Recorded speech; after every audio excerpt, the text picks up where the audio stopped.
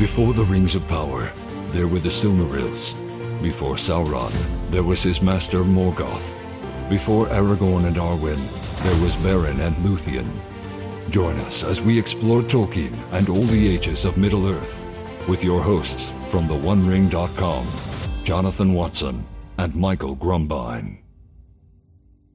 Such a solid intro. Thank you. I feel like a Muppet saying thank you. Anyway, yeah, dude, hey, okay, so that who you heard, that's the Middle-earth Mixer, who many of you know because he's got millions of followers on Twitter. His comments are pithy and to the point and sometimes a little bit cutting, and that's what we like. But it's a pleasure to have you here again. Dude, it's awesome to see you. You guys, he's been on a few times with our, we did an interview and I think a couple of live streams back in the day when we had time, which apparently, if I had to say, you don't have as much of it now because I will say you are a new father, right? Yes, I am. Month ago. So thanks for taking the time at night and not sleeping through it because I'm sure. No, honestly, thank you so much for having me on again. I love coming on your show because I don't get to, my in-laws can only take so much of me talking about this stuff. So. Yeah, and I'm sure they're talking deep into the meanings of fairy stories and exactly. what the problems with the Rings of Power are. Yeah, that's my. Doesn't everyone? I mean, I think that's it. No. We're going to be the opposite of those in-laws to our kids. Like they're going to be like, what are you talking about? Yeah. Like, isn't it just a movie, like an old movie from a long time ago? And no. All right. Sorry. Go ahead. No, go ahead. You're what? I was just going to say my wife's dad. He came up to me and he was like, hey, I just want you to know I listened to an episode of your podcast and it sounds great. I have no idea what you're talking about at all whatsoever. I didn't make it through, but you sound good. And I was like, he's honest. He's honest. Some people, that's all we can ask. Oh man, I think it's like the episode of is it Fingolfin and Finarfin? One of the FNLs speaking with a woman about death and life and long life. What's that called? It's called Afterbeth. Yeah. Afterbeth. Yep.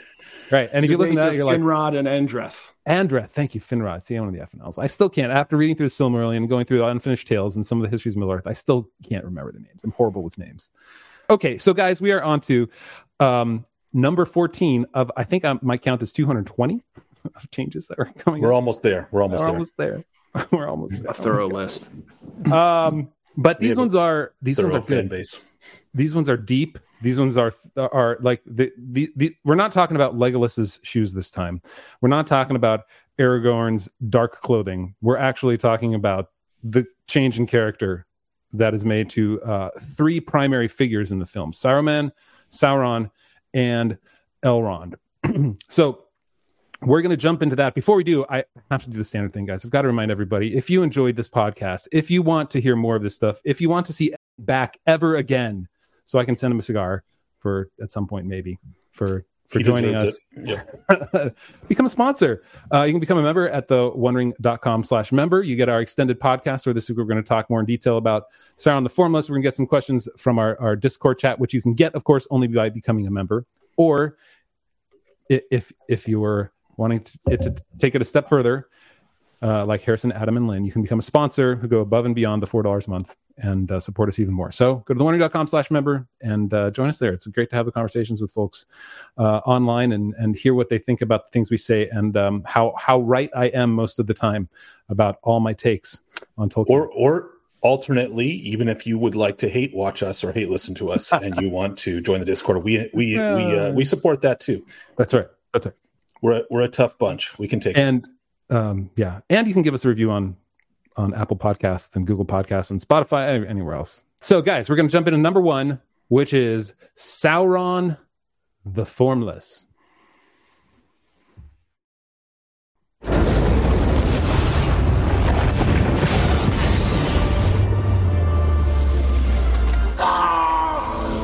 I don't know how long they tortured him. Sauron has regained much of his former strength. He cannot yet take physical form, but his spirit has lost none of its potency.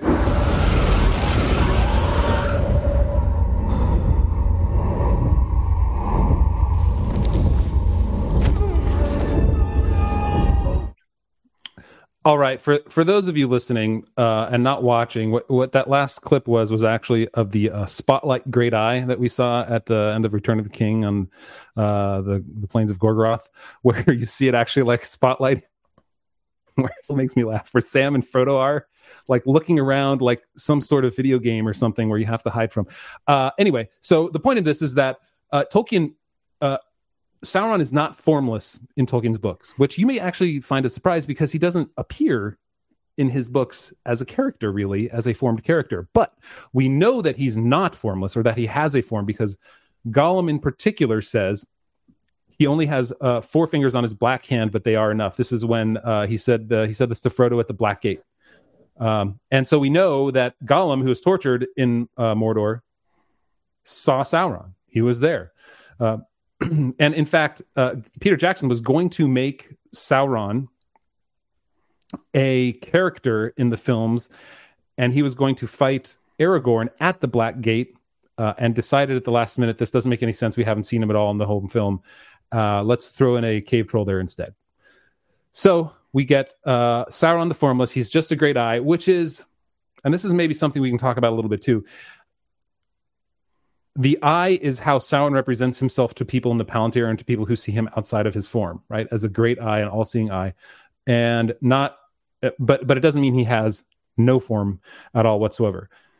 That said, it is true that at the end of the Second Age, when Elendil's sword, Elendil's sword broke and Isildur took it up. Isildur took it up. I always forget those two. Tolkien wrote, Sauron was for a time vanquished, and he forsook his body, and spirit fled far away and hid in waste places, and he took no visible shape again for many long years. But notice again, he took no visible shape for many long years, which means that he eventually took shape again. So this is Sauron Formless. Guys, do you have anything to say about Sauron and his formlessness? I feel like there isn't going to be much debate here because I think we all kind of agree. I think that it's always really fun. One of my favorite things to do is, first of all, show people the Lord of the Rings movies if they haven't seen them. But one of my second favorite things to do is when someone has seen the Lord of the Rings movies and they're not Lord of the Rings fans, just to be like, yeah, he wasn't a giant eyeball, right? And they're like, what? What was he then? So I think it's tough. It's tough because the Lord of the Rings movies formed me because I was a little kid when they came out, and that's what attracted me to Lord of the Rings. So I feel protective of them almost. And I don't think it was the worst change that Peter Jackson made. I think that, like, we do know that Sauron represents himself as an eye in the books. And one of the things that I feel like I see when I read the books is that whoever you're following throughout the entire journey, there's always this sense, particularly in the Fellowship of the Ring, you kind of feel it most deeply in there, in my opinion. There's always this sense that they are being watched along the way. So I think that it was in the spirit of Sauron and Sauron's character and how Sauron likes to present himself to have him just be like, you know what, this is kind of difficult. We need to have some kind of thing to show the audience. Tolkien doesn't give us a description really of how he looks. So let's just have him as he presents himself. So I think it was, whether you agree with it or not, I do think that objectively speaking, it was a good faith effort on Peter Jackson's part to try and represent this enemy that, when you read the books, I think it's a good decision on Tolkien because you're left to your imagination to think about how evil this thing is. There's something I love about that Gollum quote, but where Gollum says 4 fingers on his black hand, and then there's almost like a pause. You can like imagine a pause and him looking down and going, but they are enough. I suffered greatly, and it's a very eerie feeling. Whenever I see that quote, I remember the first time I read that quote, you're like, oh man, you feel bad for Gollum for a second. Yeah. And it adds to the sense of dread that you get from Sauron. But I think in a movie, it's different. You can't use your imagination in a movie. Yeah. There's just no doubt that this is not lore friendly to get to our first question, but I am going to say something else about that, which is because I'm going to read a passage which I find to be the best passage with regard to the eye of Sauron. And this is from the chapter called "The Passage of the Marshes," and it's Frodo's description. And so it says he was now beginning to feel it, that it being the ring, as an actual weight dragging him earthwards. But far more he was troubled by the eye, capital E. So he called it to himself. It was that, more than the drag of the ring, that made him cower and stoop as he walked. The eye, that horrible growing sense of a hostile will that strove with great power to pierce all shadows of cloud and earth and flesh, and to see you, to pin you under its deadly gaze, naked, immovable. So he's very specific. The eye is not a physical eye. Frodo hasn't even seen an eye, like a glowing, fiery eye. All he has is this horrible, growing sense of a hostile will that's trying to pin him down. He calls it the eye because it's trying to pierce everything and see within him and pin him under its deadly gaze, as he says. So there is definitely no glowing, fiery eyeball on the top of the tower looking around with a spotlight-like persistence. But I can also understand that when you have a medium like Jackson had, and you have to put everything visually, how are you going to show that? How are you going to show this like Frodo's description of it without actually having an eye? This is one of those impossible things where you just can't. There's no way without having an actual physical eye in a movie for Jackson to describe what I just read from Frodo. I was, of course, for me, it's not more friendly too. I would say that I was on board with the eye until I saw it in like a banner between the spires of Barad-dûr, and that just felt so weird to me. Around. Yep. Yeah, like if it was less physical and more, I mean, maybe special effects, they couldn't do what they wanted to, but something that was more ephemeral, but that was like a brooding doom that would sit over it, and occasionally people would glimpse this eye, and it wasn't so forefront and clear every single time you looked at the big tower. It was like like a mist, right? Like it's somehow there in the mist, and then when its wrath comes out, like there's a glimpse of it or something along those lines, or when it senses the ring, right? There's an eye but nothing that makes it sort of like the giant spotlight atop Barad-dûr. Right. At Aman-Hand, it describes something like that. In the Palantir, it describes something like that. When he's in Bree and the ring goes on, there's some sense of that. So I don't have a problem with the image of it. Like he could have even shown it as that fiery eye in the Palantir, in Frodo's mind flashing. But I agree with you, Jonathan. The tethered eyeball, like glowing eyeball on the top of the tower, like bound and shooting out light like a spotlight. That's where the problem comes visually. So with grace, I would say no, it's not lore friendly. What did you think? I want to stress with grace. having seen the films before reading the books, what did you think of like when you saw the eye on the tower? Was it effective for you? Because for me, I thought it was just goofy. Yeah. Because I mean, I had no other reference for what I thought Sauron was. So, it's funny because you guys have both read the books before you watched the movies. I felt even as a child, that it was clear to me that this was like a spiritual form that he had taken. So I think that like people make jokes about it being an eyeball, it's become a meme. But I think that it's very clear to the audience. It gets communicated very proper that this is an ethereal being, Yeah. I do kind of I like what you said, Jonathan, about how it's the fixation of it in that one area that kind of makes you go like, is he stuck there, or is it just a nice view, or is it? I don't know if you're familiar with the Shadow games at all, but in the Shadow games, it's not just Sauron. It's also Celebrimbor's spirit is stuck there in forever conflict, and that's really what creates. It's a mess. It's a mess. Those games are fun though. They are fun, and still. Celebrimbor in the games still better than Celebrimbor in Rings of Power. That's very true. Yeah. All right, next question. Does the change make for better cinema? We were on you, Mixer, so you go ahead. Start us off with do you think it makes for better cinema? Yes. To have it as I'm going to go without a form. Okay. Are we talking eye or? We're talking like without a form. does making him without a form, without having a physical being like that walks around, that has 4 fingers, does it make for better cinema to not have him be physical like that? And to be fair, that is a tough question, but the movies are such a success, so it's like it's tough not to be biased. Am I answering? I am gonna say yes. All right. Okay. I'm really torn on this one. All right, me too. Let's talk this out. The tethered eyeball does not make for better cinema. It makes. That's but why. That's not the question. That's exactly. But it's part of his formlessness, as Mixer pointed out.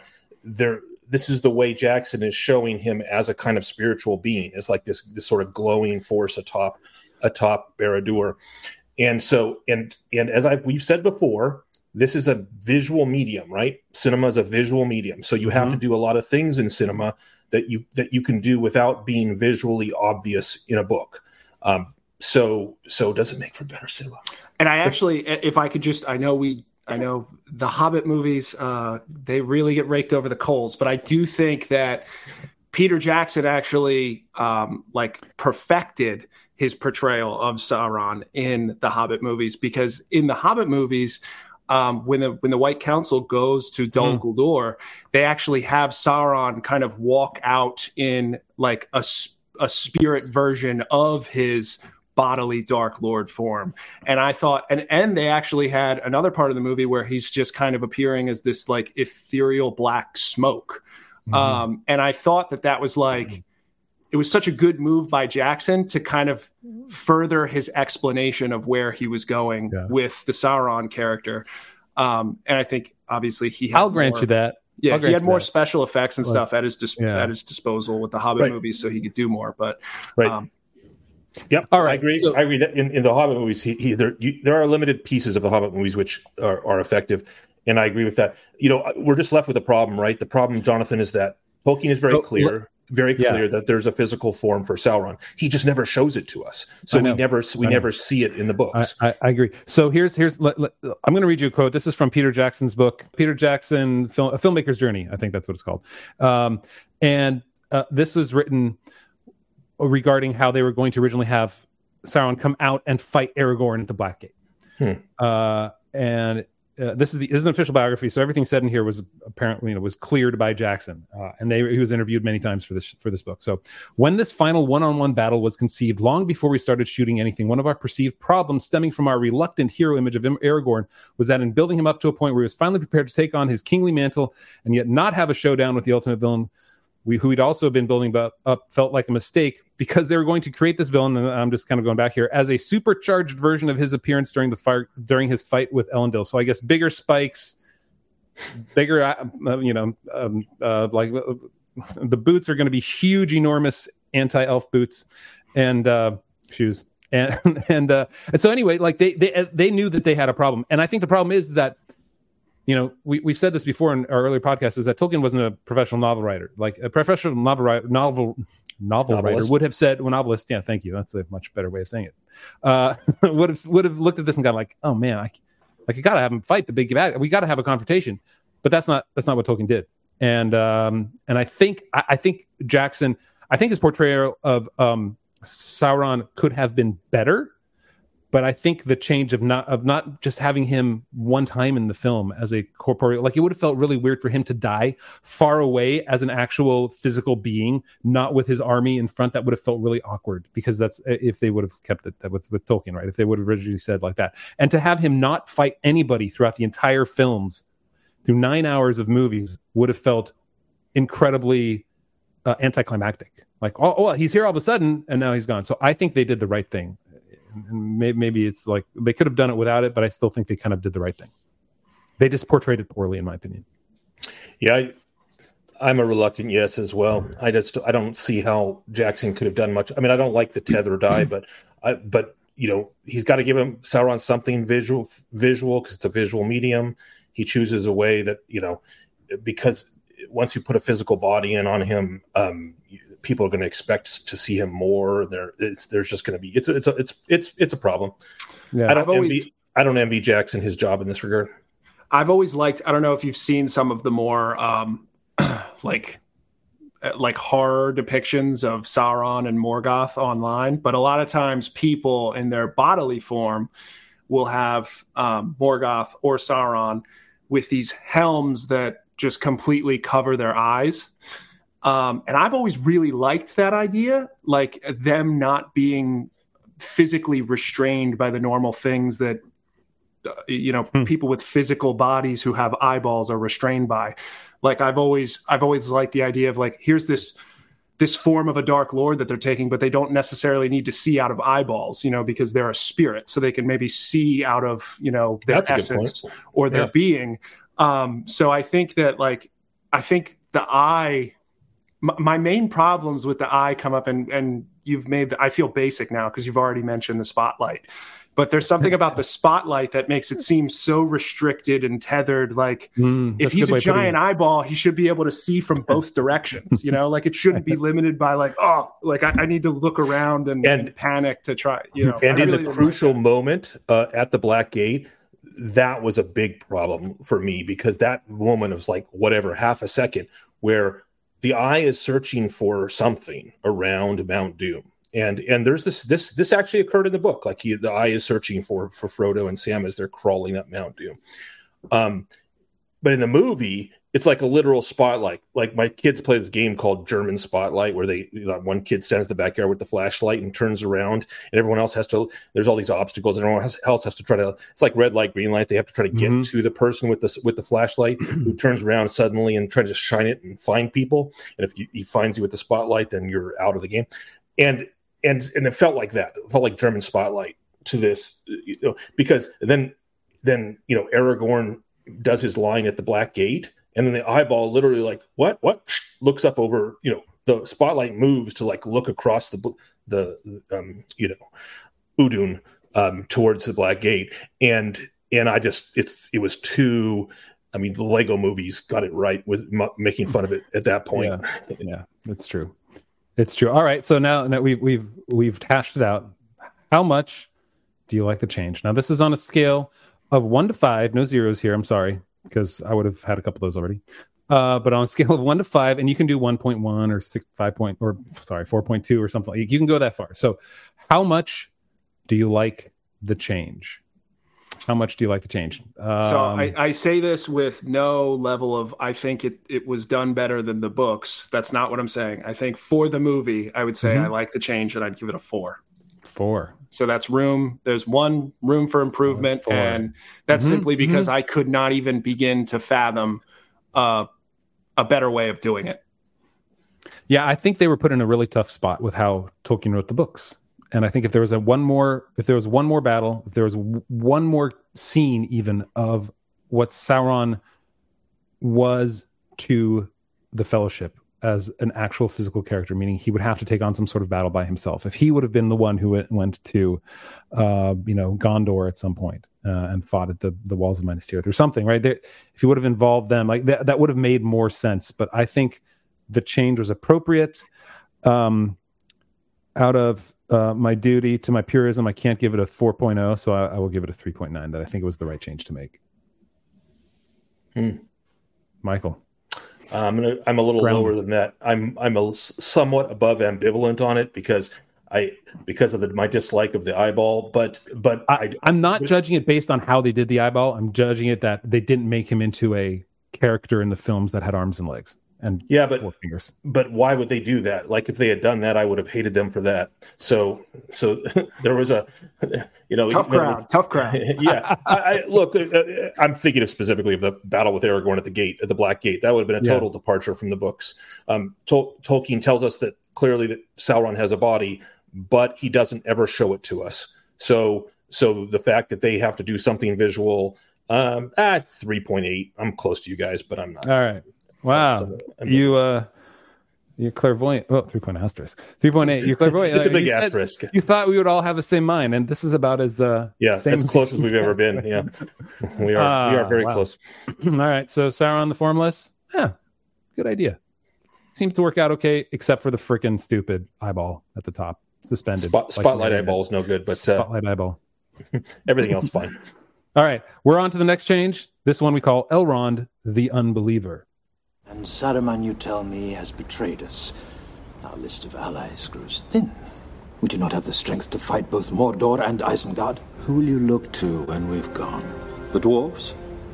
They hide in their mountains seeking riches. They care nothing for the troubles of others. Men. Men are weak. The race of men is failing. I was there the day the strength of men failed. There's no strength left in the world of men. They're scattered, divided, leaderless. There is one who could unite them. One who could reclaim the throne of Gondor. He turned from that path a long time ago. All right, if you're not depressed to be a man at this point after hearing Elrond speak about the cis heteronormative problems in Middle Earth with men, then you're a better man than I. No, so Elrond clearly has some issues with men and apparently dwarves. He was scarred by the ring not being cast into Mount Doom. He raised up Aragorn and told him, "Don't be the king. There is no kingdom of Arnor," which we'll talk about at some point in the future. How somehow Arnor just doesn't exist in the films.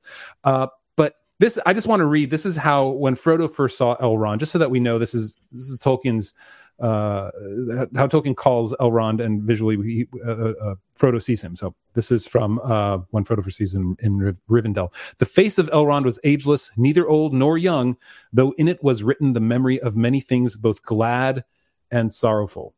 His hair was dark as the shadows of twilight, and upon it was set a circlet of silver. His eyes were gray as a clear evening, and in them was a light like the light of stars. Venerable he seemed as a king crowned with many winters, and yet hale as a tried warrior in the fullness of his strength. He was the Lord of Rivendell and mighty among both elves and men." All right, Michael, this is your favorite. We didn't call it Elrond the Constipated because I think that might be a little bit a turn too far. Yeah. What do you think?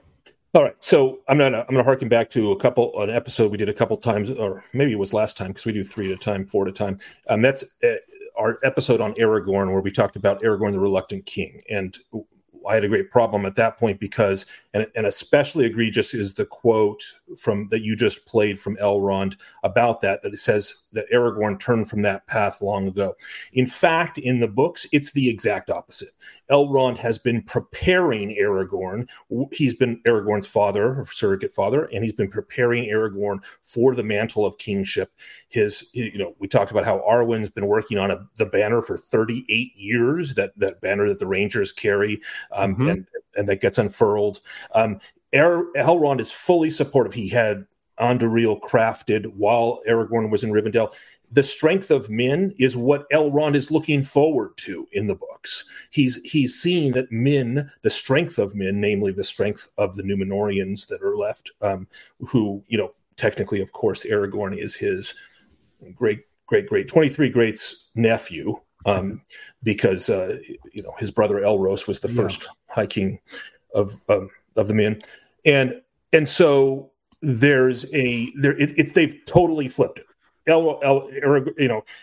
Elrond has now become this doubter of men. And there's one more quote I would point out, and it is to when Elrond is talking to Arwen in the movies, and he says to her when she wants to stay, and he says, "There's nothing for you here, only death." And the problem is, that's also exactly the opposite. He knows that Arwen. I'm not saying he isn't sad that Arwen Undomiel is not going with him to the Blessed Lands at the end. I'm saying that he knows this is her fate, and she's been preparing for it for nigh on 4 decades, and he supports the plan. It's the exact opposite. Elrond is the facilitator of the return of the king, literally the return of the king, and so that's why I find this particular change so egregious. What did you think after reading the book, after seeing the films, Mixer? Did you think this isn't the same character, or did it strike you as different? Yeah, it's it's not the same character at all. I completely agree with everything Michael just said. I think although I really like Hugo Weaving, and I like the success of his character, quote unquote, with the Lord of the Rings. I'm glad that the movies were very successful, and I liked his character growing up. But then when you go back and you look at all the lore, and you're like, this is really messed up that he's saying all these things, because Elrond is Aragorn's biggest cheerleader throughout the entire story. There's never a moment where he's not supporting him in this thing that he does want to do. And I actually, for the Middle Earth Mixer podcast, check it out, folks, if you haven't already. I'll put a link below. I actually just, I still have to edit it, but I just did my podcast on the Angmar Wars, which is a huge, like I remember when I was a kid and I had that game, the Battle for Middle Earth 2, Rise of the Witch King. It was like, I was a huge nerd for like that story. And when you realize Elrond's role in protecting the heirs of the last king, Arvedui, and how he worked hand in hand with the chieftains to not only police the North, but prepare them for their eventual return to their former power. That's something that he was present for that entire time. So it's not just something that he was working to in Aragorn's life. He was working towards it for, well before Aragorn was even born. He sends his own sons with the Grey Company to go and bring the banner to Aragorn when Aragorn unfurls it at the Stone of Eric. This is like, he was willing to lay his own sons down to get that that item that declared Aragorn's legitimacy to him. So sons that are sadly cut from the movies. Yeah. Exactly. Well, sons and also the Rangers, right? You think Aragorn, he's the Lone Ranger in this movie. There are no other Rangers. No Rangers. He's a Ranger at Barlam and Butterbury. He's one of them Rangers, whatever they are. Them? But apparently those are his pronouns, is them, because he's the only one there is. But that was, and my sons, I've always hated that because they love Eladon and Elrohir, like the characters that, even though they only play small parts, they don't have many lines, but it's so cool that these sons of Elrond have been spending, they're scouts for Elrond. They've been working with the Rangers. They've been fighting the forces of evil in the Misty Mountains. And of course, they're with Elrond. They're with Aragorn in the Paths of the Dead, through the Paths of the Dead, and through Gondor. So, yeah. And it's also like kind of a very, haughty thing of him to claim. You have the DNA of men running through your veins, and you sit here and you say there's no strength left in men. It's just if you understand who Elrond is, you're just confused by these statements. Elrond, half elven, yes.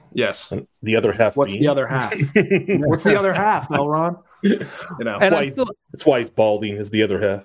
Yeah. I mean, I'm still in. Okay, so when I saw the films too, I couldn't get out of my mind the phrase Mr. Anderson, because the Matrix had come out a year before, and Hugo Weaving was known as Agent Smith in the Matrix, like far beyond anything else, right? So you saw Elrond and I saw Agent Smith, and I was like, oh, that didn't strike me as right for him, particularly when the whole idea that he was Lord of Rivendell and mighty among both elves and men. He was hail as a tried warrior in the fullness of Tolkien describes him as a warrior, not as a guy cowering at the thought of, what am I going to do with Sauron? Oh no, we got nothing here. What are we going to do? Gandalf, help me! Right? He just didn't strike me. I saw somebody else talking about this on YouTube. I forget the channel name, but he was talking about the quote where it says that Elrond is as he's warm and he's as kind as summer. And you don't get that from Hugo Weaving in the movie at all. Hugo Weaving is many things, but not warm and as kind as summer.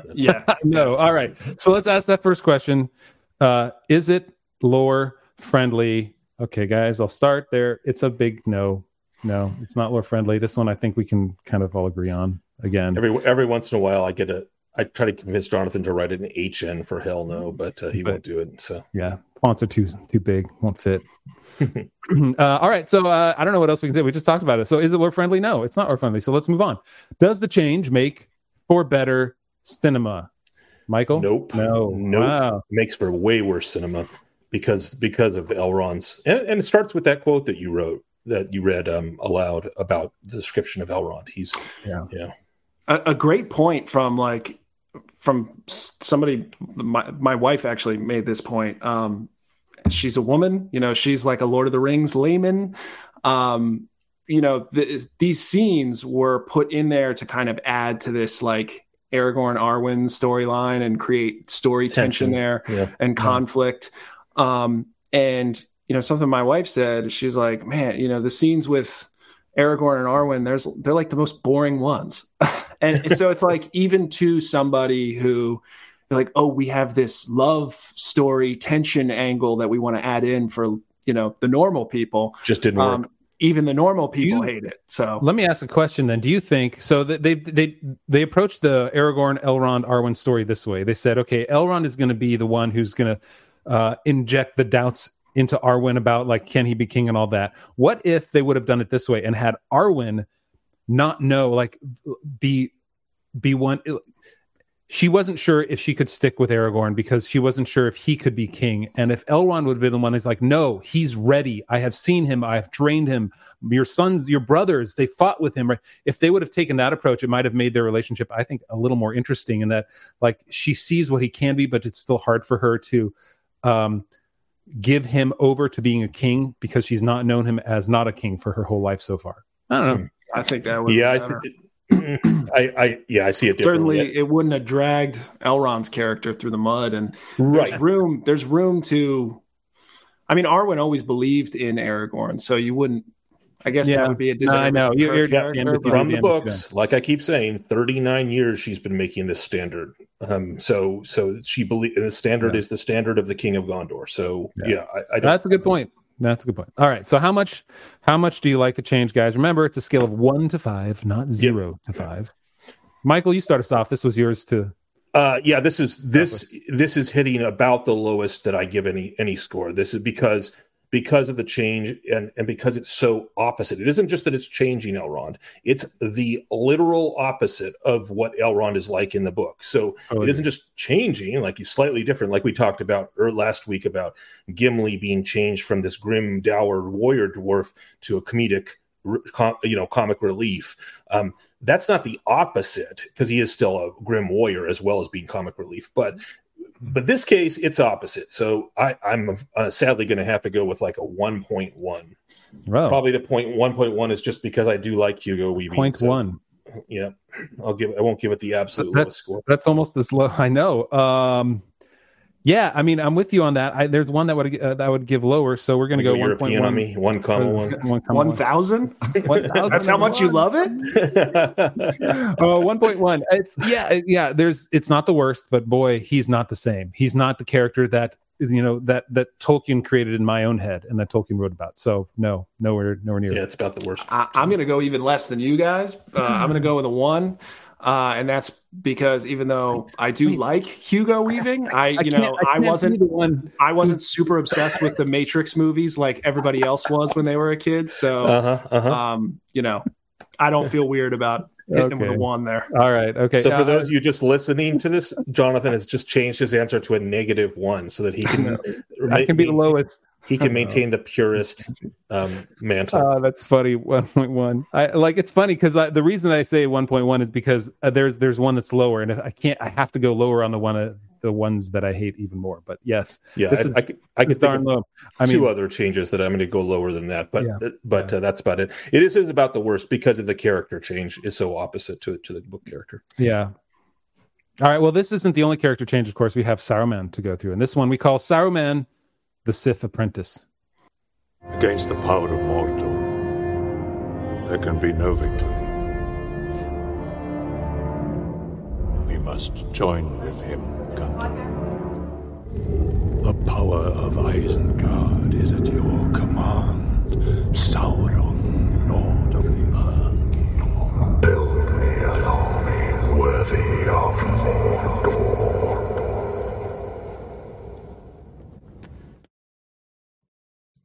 It's Darth Vader to the Emperor. That's really what it feels like. That's why we called it the Sith Apprentice. I mean, look at this shot of him cowering almost. And this was one of those little things when I saw the films. It did not seem like Saruman to me to see him as this coward, because in the book, Saruman is made to be, yes, he understands that he gives in to Sauron's evil, but he also he's not doing it as just a vassal. He has an idea that there is more, like he can take power eventually too. So let me read a couple quotes from what Saruman says to Gandalf when Gandalf sees him and Saruman imprisons him at the top of Orthanc. So, are we talking book quotes or movie quotes? Book quotes. Juxtaposing this, yes, book quotes. This is Saruman to Gandalf. I said we, for we it may be, if you will join with me. A new power is rising. Against it, the old allies and policies will not avail us at all. There is no hope left in elves or dying Numenor. This then is one choice before you, before us. We may join with that power if it would be wise, Gandalf. There is hope that way. Its victory is at hand, and there will be rich reward for those that aided it. As the power grows, approved friends will also grow, and the wise, such as you and I, may with patience come at last to direct its courses, right? With patience, like we can bide our time, and we can eventually take over. To control it, we can bide our time. Oh, he just wrote that. Sorry, I didn't realize. We can bide our time. We can keep our thoughts in our hearts, deploring maybe evils done by the way, but approving the high and ultimate purpose. Ends justifies the means. Knowledge, rule, order, all the things that we have so far striven in vain to accomplish, hindered rather than helped by our weak or idle friends. There would not be any real change in our designs, only in our means. And then when Gandalf essentially says, what about the ring? And will you take it? He's like, why not? The ruling ring? If we could command that, then the power would pass to us. So Peter Jackson, in my opinion, made a mistake with Saruman in that Saruman is not just a lackey of Sauron. He is someone who has his own conniving ways in order to gain power because he has been studying these rings for how many thousands of years at this point. And he has been taken in by them, whether that's the rings doing it or whether it's his own failings. And so he came across to me in the first couple films as not the same character, as less of a villain even than he was in the books. And that's my initial take on it. Not the same guy. What do you guys think? I have a lot of thoughts on this one, and I'm also going to have a scathing rebuke. I will say, though, my rebuke is with grace because it's a cinematic format, and you can only fit so much in. As far as when it comes to motivations to people.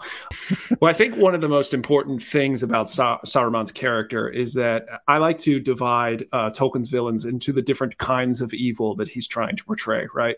And Tolkien said himself in one of his letters that I forget the exact wording, but it's something like, I don't see many Saurons in the world today, but I see plenty of Sarumans. Saruman is presenting a very specific kind of evil, one that we definitely see in, those who would profess to be our overlords and to know what is good for us and to basically want us to just shut up and listen to, the big people are talking. The big people are talking. That's the kind of villain Saruman is. This he wants to seize power and use it for what he is at least telling himself is a good reason. And, he wants to do it through non-traditional means. He wants to do it under the guise of progress, right? Because Saruman is way more interested in, Sauron wants to rule. Sauron wants to order the world in a way that he sees fit. Saruman wants progress. Saruman wants to see how far technology can go and to see how far industry can go and to build the world in a way that he sees fit, but differently from Sauron.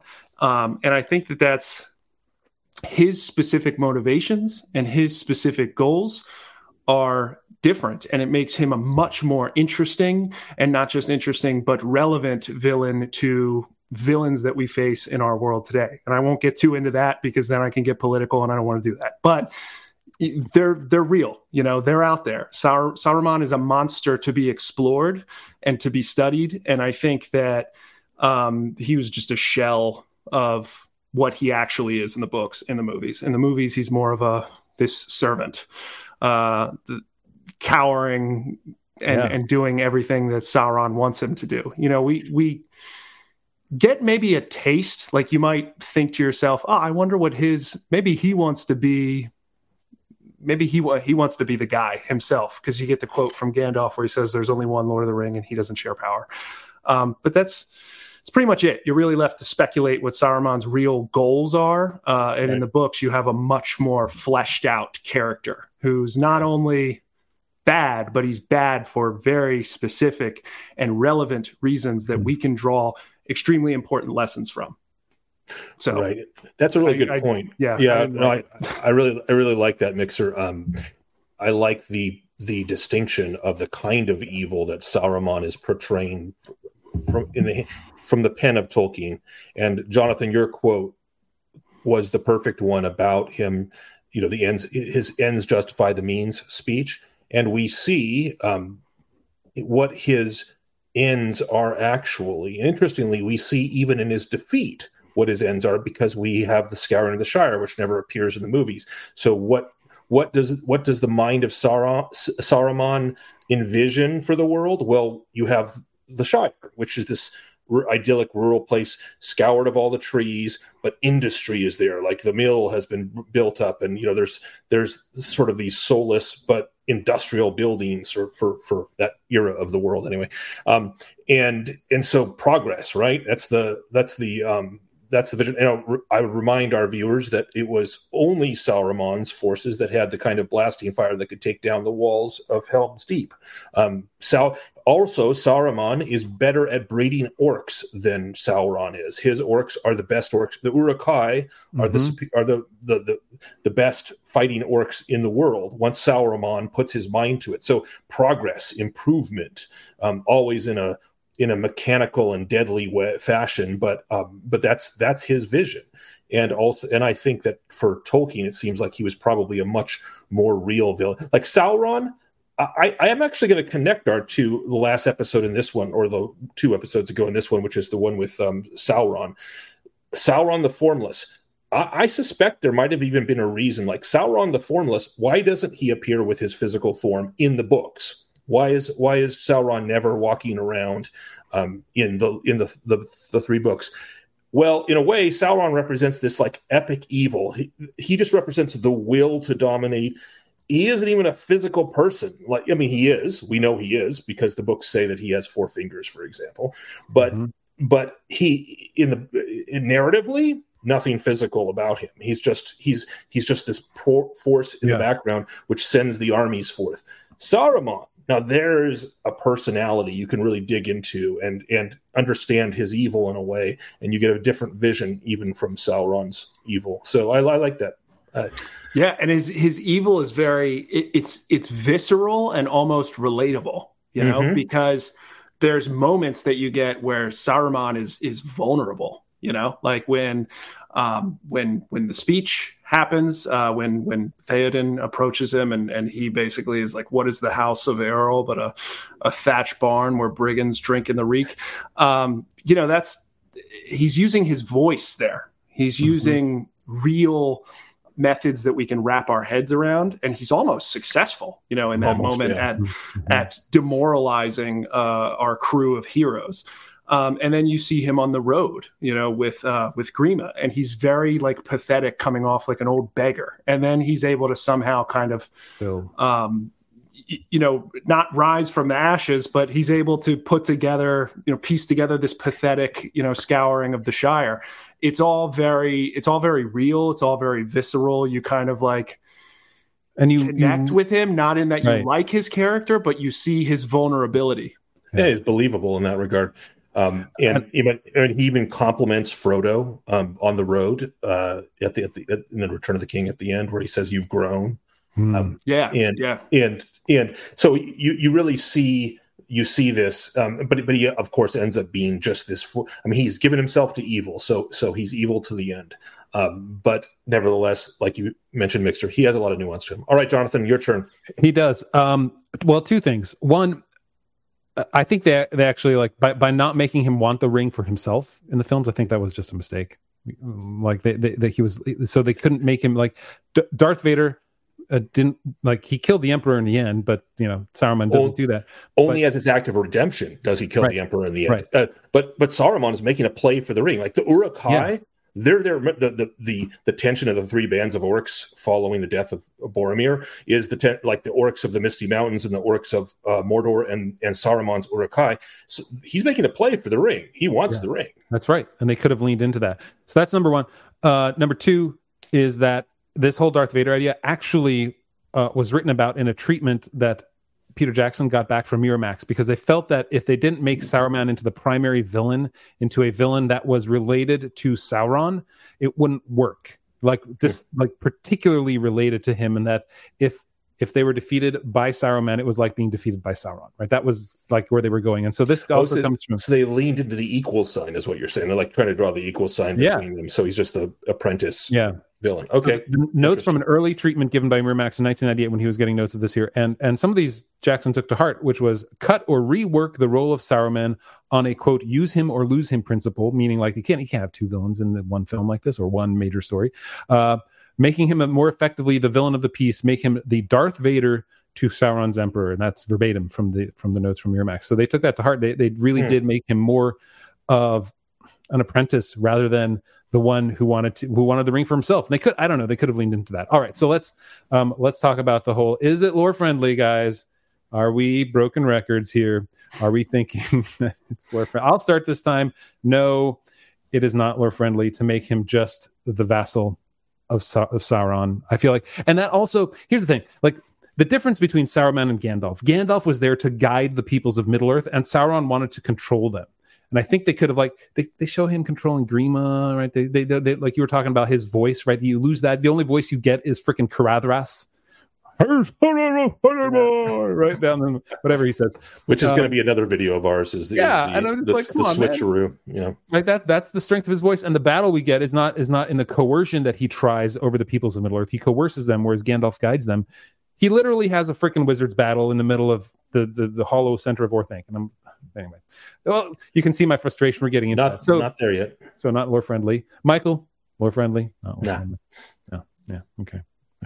I mean, to me, it's actually there is an angle where I can say it's close to a yes because they're trying to lean into him as vassal of Sauron because in a sense he was Sauron's vassal. Like the Ringwraiths had him under their thumb whenever they appeared. It's just that he was willing to make a play for to be Lord of the Rings by taking the One Ring when they weren't there. So I can see that it's a kind of. But it changes too much. We never get that nuanced view that I think Mixer gave a great exposition on, and so it's not lore friendly in that regard. Yeah, Saruman was way more interesting in the books. Yeah, I saw your thumbs down, Mixer. You're on board with that. Yeah, it's like the cop out is like, oh well, Saruman feigned that he was a vassal, but we never get the feign. In the movies, we never really have a whiff of independent thought coming from that shot of him that you saw earlier of him like huddled in his white huddle, small, and then the orc comes in and is like, "What would you have us do, my lord?" And he's like, a great army." And I'm like, "Oh, but you're just repeating what Sauron said, and you're just this minor little character." Well, I mean, the orc literally says, "What orders from Mordor?" Oh, that's right, he does. Yeah. Yep. So Saruman he isn't even lord of his own. So it's like he doesn't even his own people don't even really see him as the big bad, which we know is not true. So, and by the way, Christopher Lee did a fantastic job leading it. He was given a character to play, and he does a great job with the characters. And certainly got the voice down. I mean, I can't think of anybody else playing Saruman. That's he was a 10 out of 10. Only they would have leaned more into that voice and made it something special. Exactly. All right. So, does it make for better cinema, Mixer? No. I'm gonna disagree with the studios on this one. I think he would have been fine as an interesting kind of I might go my own way character. Yeah, I agree. I think it would have been more interesting if he would have been the one to say, I want the ring, make it a little more clear that he's making a play for the hobbits because he wants the ring. He knows that there's the ring to be gotten at this point, that if he can get it, he will have more power than Sauron. So I feel like it would have made him a more interesting character, and it would have made the stakes even higher because he's not just Sauron's message boy, right? Yeah, he's not a messenger kid. Michael, does it make for better cinema? Oh, totally makes it for better cinema. Nope. Yes, Warren. Yes. See, it's capitals, right? I got it. Yeah, no. This font doesn't have an exclamation point. No, I guess not. I can't do an exclamation point. No, it does not. No, guys. I guess sorry. We're all on board here. Sorry to disappoint y'all, but go read the books if you think we're wrong. Saruman Sith Apprentice. Yeah. All right. Yeah. So how much do you like the change? Hey, I got to go to you first, Mixer, because you are the first. Okay, you are the first one as we go through 200 and some odd changes in the Lord of the Rings to actually give it the lowest possible rating in our last change with Elrond's change. So I'm really curious. Where do you want to land here? Well, see, because this is the tough one. Because it's like, am I rating Christopher Lee's performance as Saruman, or am I just talking about the change? You're talking about the change. You're talking about. And I'm going to give it another one because this one is personal to me because I feel like, again, I'm not a fantasy fan. I am now through Tolkien and the things that C.S. Lewis has written and that I love so much. It's bring me to places that I wouldn't have gone before. But what I love really is what are the philosophical lessons that these men were trying to teach us, and where does it perforate into the modern world? And I think that Saruman is an even more important villain than Sauron is. So to do a disservice to his character in the movies and not reflect the specific type of evil that Tolkien was trying to show us, that I hate the change. They could have made Sauron more complex in the films by adding Halbrand. Yeah, Charlie Vickers would have been good there. That would have been great because it would have been an important character there because we would have known like that he's after their jobs. Yeah. I mean, it's because everything because there can't be any real anxieties in a population unless it's economic. Everything has to be understood through haves and have-nots. That's right. Yes, absolutely. Yes, exactly. It depends on where you're on the scale of oppression is how good or how bad you are. That's exactly. Something you just said, Mixer, reminds me of a familiar criticism that I've been dealing with since I was a kid about Tolkien, and I've heard written about so many times. It's often claimed that in Tolkien, the goodies are too good and the baddies are too bad. That it's just two-dimensional. It's simple black and white. You have the good guys and you got the bad guys. Now, clearly, people that are saying that don't take the book seriously because when you read about Boromir, for example, like there's so much you read about Denethor, for example. You read about, but Saruman is another example of that. Mm-hmm. We see from the books and Jonathan's quote that he wants order. He's even told himself. I mean, maybe he's lying to Gandalf in a way, but probably is in some way. But he's also probably told himself this enough that he desires this kind of order and progress. And I see the nuanced view of evil. Sauron, those people's criticism, the people that say that there's only simplistic good and simplistic evil, they're right on one count. Sauron is pretty much purely simplistic evil. He's the desire to dominate and destroy, and he never appears as a body inside of the books. So the characters that we actually hear talking and interacting are way more nuanced.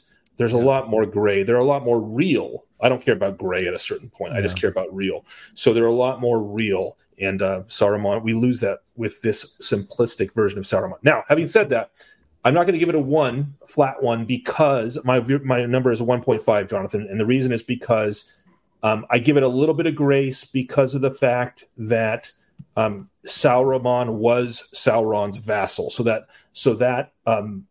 when push came to shove, Saruman bowed to Sauron and his lieutenants, and so there's a part of that Sith apprentice, a small part of that Sith apprentice personality that was not inaccurate to the book. That's right.